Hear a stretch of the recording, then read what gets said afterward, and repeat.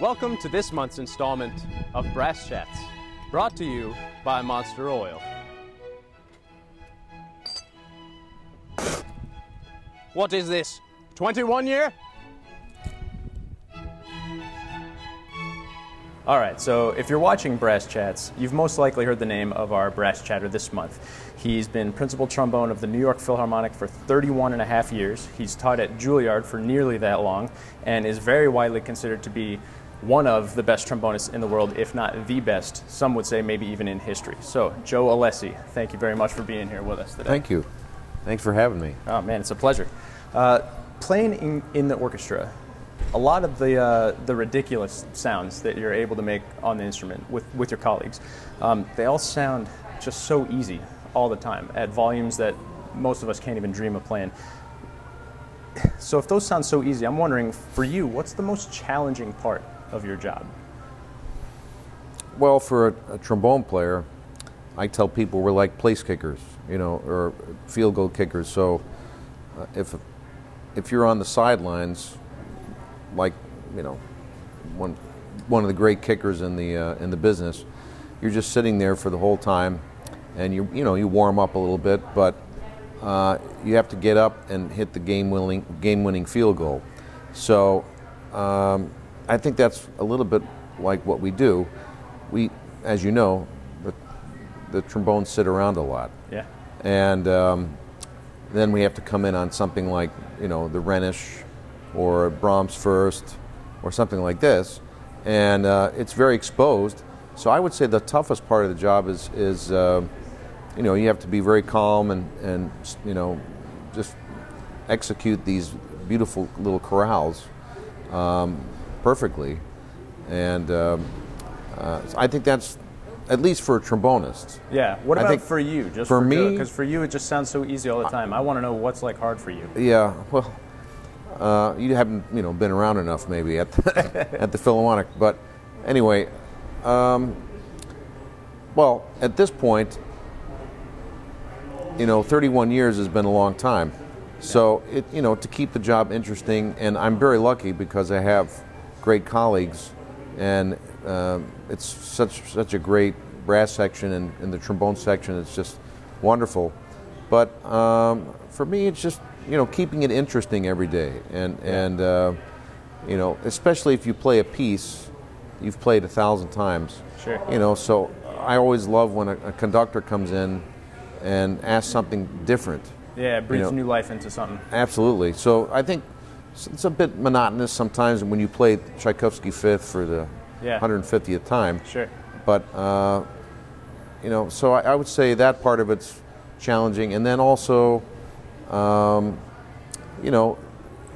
just the sheer talent that's on the stage with you, and everybody's doing, their very best, and that's something I want to, match.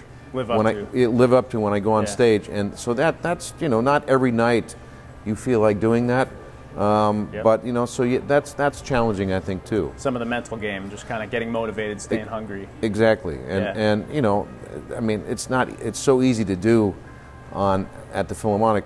All you have to do is listen to three or four bars of something, and you get motivated. Why'd you pick trombone back as a kid? This is like a total gear shift. Well, yeah, I've told this story many times. I was a trumpet player. Right, your dad was a trumpet player, yes, right? He was, yeah. And there was one, I started playing trumpet very early, and so I was getting quite good with technique. And by the time I was 8, after playing trumpet for 3 years, I was already wanting to do harder solos, and I'd gone through a lot of the basic books already. So the next step was to play, more challenging things, and that meant, higher range and so forth. Yeah. But at 8 years old, I didn't have much of a range. You didn't have the faculties yet. Yeah. I just needed to develop. I was only 8. Yeah. But, excuse me, my father could see I was getting frustrated, and he said, he brought home a trombone. And he just felt that would fit me better. And they say trumpet players have egos. I mean, you want your kid to follow in your footsteps, and he put that aside and he gave you a different instrument entirely. That's admirable. Well, that's pretty cool. I think he just knew what he was talking about with the mouthpiece and so forth, and that seemed to fit my face better. So anyway, when I reluctantly gave in and tried the trombone, of course the first note I played was a high B flat, and that's like a tuning note on the trumpet. Right. So that convinced me somehow to play the trombone. Yeah. And yeah, that's how it all went down. So you had two musical parents, right? And you have to forgive me if I butcher your mother's maiden name. It's Leonie? Leonie. Leonie, yes. Okay. So she was an opera singer at the Met. She was a soprano. Yes. And I would love to hear some more about your musical home life growing up. I mean, so your dad was a professional trumpet player, and your mother, Maria, she was an opera singer, like I said, with the Met. And so I'm wondering what elements of this background made their way into your trombone playing or your musical approach overall. And my brother was a trumpet player also. Right. So yeah, we were all practicing at the same time. The dog was barking, and my mother was singing, and so it was kind of a noisy household. But well, my mother had a beautiful voice. You can hear her on my website, and I have a link dedicated to her. And she had an amazing voice, and her phrasing and was world class. And I guess I must have picked up something from her. Yeah. Listening to her vocalize and sing, and my dad was, a real brass technician. He knew about embouchure, he knew about air, he knew about support. So, if I had to ask any questions, I just go to them. Right. It's very simple. And you had both sides of it. You had a technical side and just a phrasing side, a really musical side. Yeah, and my mother came in one day while I was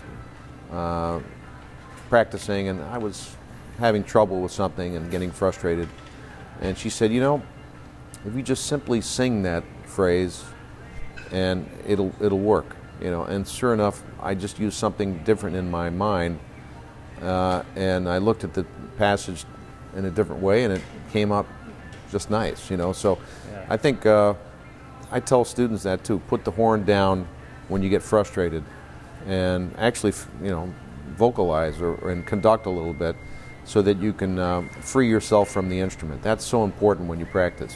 Is that something you still do? Yes. If you're getting frustrated, and something's not happening, don't practice it anymore. Simply sing what you're trying to play, and just focus in on it, and then pick up the instrument and try it again. Kind of get out of the technical side of it back into where it's supposed to be. You have to use your voice and your maybe some conducting to get the rhythm back into it, and that really helps. Yeah. So that's getting into your work ethic a little bit. I'm wondering, as a young player, like as a student, and even through to now, how did you get good? Talk about some of your work ethic, your routines, how long would you practice, that kind of stuff, I'm wondering. So even just as a student, let's start. Well, yeah, the whole thing about how long you would practice, I'm always reluctant to talk about that, because some people practice a long time and they do it wrong. And they get nothing done, Yeah, it's not the amount, it's how you do it. So I was pretty organized with the practice. I like to plan it ahead of time. Yeah. So one of my students just sent me his plan, which is great. He did it on a clock. 5 minutes he's going to practice flexibility. 10 minutes he's going to practice Bourdonnier. 5 minutes he'll practice soft playing. And so I sort of had a similar plan, because you can practice something too much, and then you have no time to practice the rest of your material. How do you know? How can you suss that out, what the right amount of time is? Because that's when I try to make a plan. Hopefully somebody else can relate to this, and I'm not just saying it for myself. But when I try to make a plan, lots of times the plan falls through once I'm in the practice room, because I'll allot 10 minutes on something, and then by the time minute 9 comes around, I'm not even close to where I want to be. Yeah, well, that's okay. I think if you have a timer, that's good to do that. But the great thing about practicing, you can always come back the next day and do the same thing. Yeah. And I think that's important, the daily visits to that particular area. So it's not something you need to, if you don't there's no need to panic. You always can come back the next day and do it. Yeah. And by doing it on a daily basis, you can, let's say over 2 weeks, you can practice something for 2 hours. Yeah. So it's actually better to practice something maybe in a shorter amount of time, step away from it, and then come back again later. Maybe even later in the day. Hit it hard, rest, have your mind get off of that, and then come back later and try it again. What's your favorite kind of music to play? What really speaks to you? I mean, you've had the opportunity to play every kind of music there is, pretty much. So I'm wondering what just... I love to listen to great jazz trombone players. Yeah. I can name a ton of them, but if I had to redo my whole life, I would probably be a jazz trombone player, and one of these days I'll surprise people. I'm going to show them that I can do it, and do it well. I'd love to hear about some breakthroughs in your playing. What techniques or elements kind of gave you revelations along the way? What helped you improve the most? Wow, I would say, a couple things. One is doing regular physical activity, swimming. Interesting. Doing a half a mile or a mile in the pool, and then going to a concert is a revelation, I would say. Because you're really relaxed. But and I would say also the embouchure over time, that there's not nearly as much tension in the embouchure as there used to be. Mm-hmm. So I think when you're a young student, you really set the corners, really firmly, and you probably overuse things. And so, my father said to just think of the letter M. Yeah. And just have sort of a neutral feeling with your face, and so that's helped tremendously. When you're a young student, you just tend to overuse everything, and it's really over time you eliminate things that you don't need. You in the brass section at New York Phil play tremendously loud. Your hall kind of requires it, depending on where you're sitting. If you want the brass sound to get out there, you got to play plenty loud. There's a big difference between powerful and out of control, and I would experience that when I would go here in New York Phil and come back and say, I'm going to play it like that, and then I would sound terrible because it just becomes out of control. So I'm wondering what tips you can pass along to make sure that loud playing is still musical and pleasant playing. I would say if you feel relaxed when you play loud and louder dynamics, then it usually sounds good. So if you're feeling strained anywhere, that's going to translate into something out of control with the sound. Okay. So that's the best thing I could say about that. And how do you gain? I think when you listen to Phil Smith play, and I certainly miss him, but we have the great Chris Martin, so it's wonderful. But anyway, Phil had a special way of playing that was very singing, and anything he did was always done in a singing manner.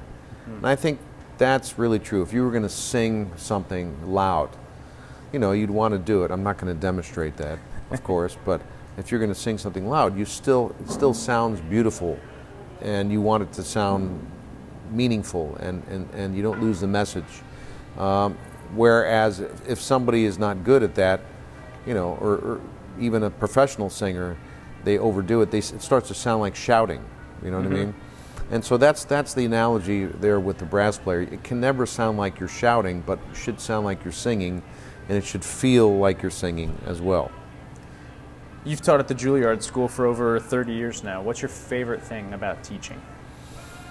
Well, a couple things. One, it's so close to the Philharmonic. Right, convenient. But of course, that's not the main reason. The main reason why I like to teach there is that's a place where I can really, really let it all hang out, and all my concepts and all my ideas, and I want the very best for every student that I teach there. And I really, when I walk in the building in Juilliard, I'm there to just give everything I can to every student, and any knowledge that I can,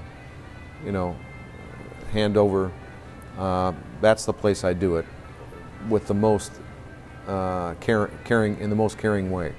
Of course, I teach other places and I give my advice and do it in a caring way also. But I see these same students every week. That's the only place I do that.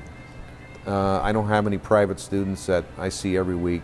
Right. They come maybe once a month or something. But this is my job to try to train them to be the best that they can. And I imagine it must be really gratifying when your advice takes. And yes, yeah. I mean, I've every teacher's hope is, to go out and be successful for their students. And you've placed a lot of students. I mean, you go on your website. Yeah, there's a good amount, but yeah. There was just a gentleman who just won the principal trombone in Vancouver, Brian Windle, and you can tell he was ready to win something because he had worked hard. He listened to what I said, and he did it in a way where he never questioned anything, and he was very calm and quiet about it, and I like that, But he was, he was very, very interested, of course, but he was able to teach himself after a while, and so we've had lots of discussions about, how to go on from here. Yeah. I would love to hear some interesting moments from your New York Phil career. Anything from funny conductor stories to I would love to hear who your favorite conductor that you played for at New York was. Oh, probably Leonard Bernstein. Yeah. What was so great about him? He was just him. He was Leonard Bernstein. The countless recordings and TV shows and tours and his way of explaining music, from young people's concerts, his amazing composing skills. He was just the most famous conductor I think ever to live, almost. And doing the Mahler Third with him and the Mahler Seventh and Mahler Two, that series, that was definitely a highlight of my career. And recently it was doing Mahler Third with Bernard Haitink. Sure. And did they have you approach the solo in different ways, or did they kind of leave you to it? Some conductors really wanted a certain speed, but I liked Haitink's approach, and we kind of matched on that. Yeah. And Bernstein, a lot of the conductors sort of follow you a bit, but I tend to do it in a very, predictable way. Mm-hmm. Anyway, it was that was certainly a great experience. Another experience being in New York was a non-Philharmonic experience where London Symphony wanted me to do a concert with them in Carnegie Hall. Yeah. And I had just finished playing the Jim Pugh concerto, and I got this call and say we need somebody to play. So playing with Pierre Boulez, sitting next to Morris Murphy, and the great brass section there, was great, wonderful. And we played Mahler Six. We played Berg Three Pieces and the Mahler Sixth Symphony. Wow. On the same concert, and that was just great. I think that's about time for the Monster Round. Are you familiar with the Monster Round, sir? The what? The Monster Round. Okay. All right. So the Monster Round is kind of like a stream of consciousness thing. Yep. Very quick answers. Yeah. One word if possible, as quick as possible. Okay. No one's gonna check your work. So I'm gonna keep the time over here. Okay. Tom's gonna check your work. Okay. So this is the Monster Round with Joe Alessi. He's ready. I'm ready. Here we go. Who is or was the greatest trombonist who never played in an orchestra? Urbie Green. What is the hardest solo you ever played with New York Phil? Melinda Wagner's Trombone Concerto. What's your favorite Olympic sport? Downhill skiing. What's your biggest weakness on trombone? My tongue. Would you rather jump over 25 cars on a motorcycle or fly off a cliff in a wingsuit? Fly off a cliff in a wingsuit. Me too. What's your least favorite orchestral excerpt? To play or to listen to? Either. Okay. Okay, yeah, to play. We'll do both. To play, probably William Tell. And to listen to? To listen to, I would say Mahler 3. Yeah, that one's kind of a haul, isn't it? Well, just people play it incorrectly all the time. Sure. What's the best book you read in the last year? Golf Digest. Like it. What instrument would you play if you didn't have lips? The cello. Good one. Yeah. What's one method book that you simply could not go without? The Bordogni Vocalese. What is? I mean, well, that's not a method book. Is that what you mean by Yeah, that? yeah, close enough. Yeah. Okay. What is the number one mistake you hear from players at an audition? Playing too loud. Does that hold true for trumpet as well? Trumpet Yes. audition? Absolutely. He laughed at me. Okay. What's your favorite non-trombone instrument to listen to? Probably sax. Baritone sax. Who is your favorite violinist of all time? Glenn Dictorow. Good one. Our former concertmaster. In a word, what is the golden key to Bolero? One word. Rhythmic preparation. No, that was 2 words. It's all right. Rhythm. We like guys that don't follow the rules here. Okay. This is good. What's the most difficult style of music to play? Maybe Latin. Latin? Yeah. If you could tell 16-year-old Joe Alessi one thing about trombone, what would it be? Sing more. If you could force Donald Trump to listen to one piece of music that might change his outlook on everything, what would it be? Silent Night. I like it. What's your dream car? 911. Turbo. That's right. It's the same as Arturo, I think. All right. Name the members of your dream brass quintet comprised of you and 4 other members, but they're all deceased. So you got to pick from deceased players. Arnold Jacobs. Gunther Schuller. Yeah, probably Bud Herseth. Yeah, Fred Mills. good one. Besides J.J. Johnson, who is the greatest jazz trombonist of all time? I'd say Trummy Young. If your story was to be told on the silver screen in the movies, what actor would portray Joe Alessi?